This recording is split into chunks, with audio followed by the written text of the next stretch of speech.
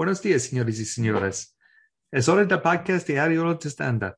Sin más demora, comencemos. It's Cinco de Mayo. Welcome, welcome, welcome. I'm so glad you could be here for today's episode of the Daily Stand-Up. Without any further ado, let's get started.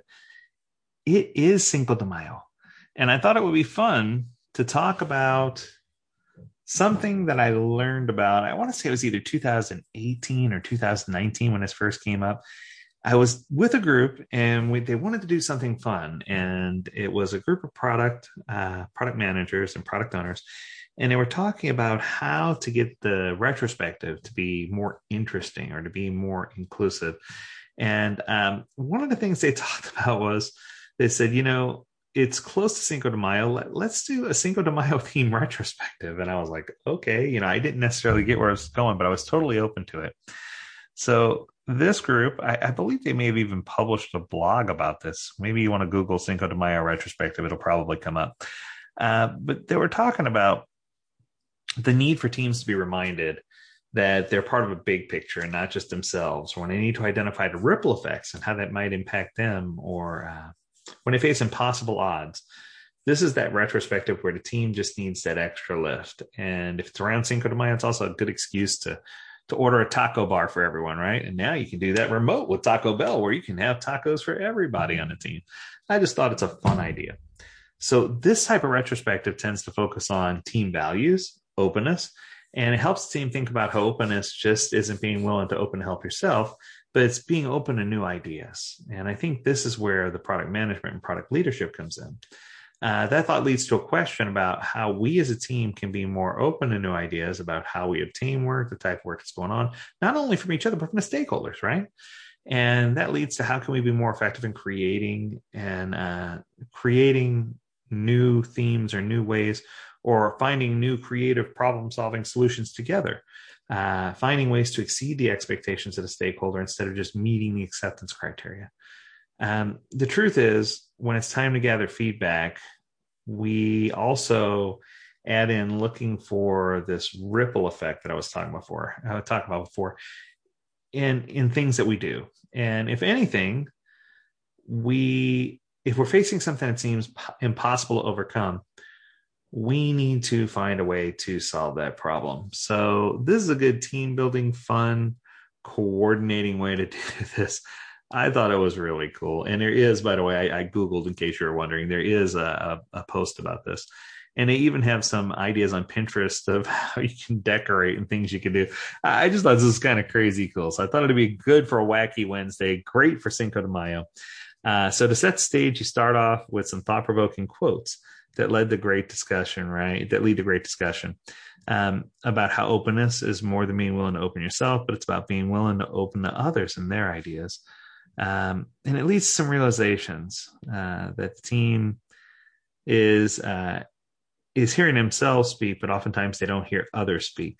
So it gives you a chance to be more open to stakeholder ideas and even be more open to questioning who you are and what you're doing, right? So the goal of this retrospective is to help the team see why openness is one of the Scrum values and how to grow in the practice of using it, which I think is good. So there you go. So it's kind of fun because the recommendation they make is they did a Cinco de Mayo activity with a twist. It was a Scrum scavenger hunt. I thought that was cool. They thought of places that they could make clues that were related to Scrum.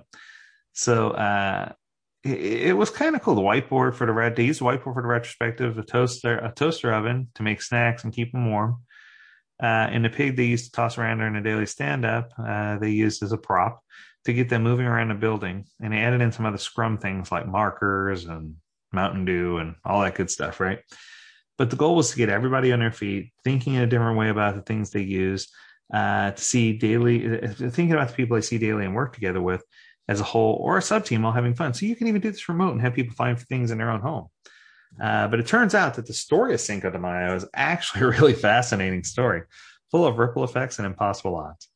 So I think the first step, if you're going to do this, you need to gather a short history lesson and get some feedback. And you could use the following things to help the team with how they're going to provide feedback. So the Mexican flag is representative of what we think we had little or no chance of working out, but it just might happen, right? The French flag indicated What do we think was the easy win, but ended up not working at all or not working as planned? The Battle of Puebla. What situation, problem, or event are you facing that looks like it had impossible odds of working?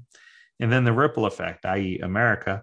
What are any ripple effects you see in the impacts that have been caused? Like if France had beat Mexico and then come to the aid of the Confederate Army in a civil war, the entire outcome in a civil war could have been drastically different. Just throwing it out there, right? It's a good thought-provoking way to get people to learn a little bit about history and to start thinking. But when you start gathering feedback and encouraging the teams to think about things in a way that helps them see how things could be interrelated and how one thing impacts another, it just makes for a really good retrospective for them to discover that their understanding of how they see things may not be exactly how things flow. And it makes them more open and more encouraged to share and be open and practice those qualities that are necessary in order for them to really be successful with their Agile implementation. So product managers, business leaders, happy Cinco de Mayo, teams especially, happy Cinco de Mayo to you. I hope that you're celebrating. I hope you're having an enjoyable day. And I hope that this is just a fun, open, easy retrospective where it shows how product ownership and how those type of people can get involved in a retrospective. And it's just a really, really fun tool. So I recommend you look it up, Cinco de Mayo retrospective. It's got good stuff. It's focused on openness. And I actually like the idea. So until next time, I encourage you to stay healthy, stay well, and stay agile, my friends. Do take care. We'll talk again soon.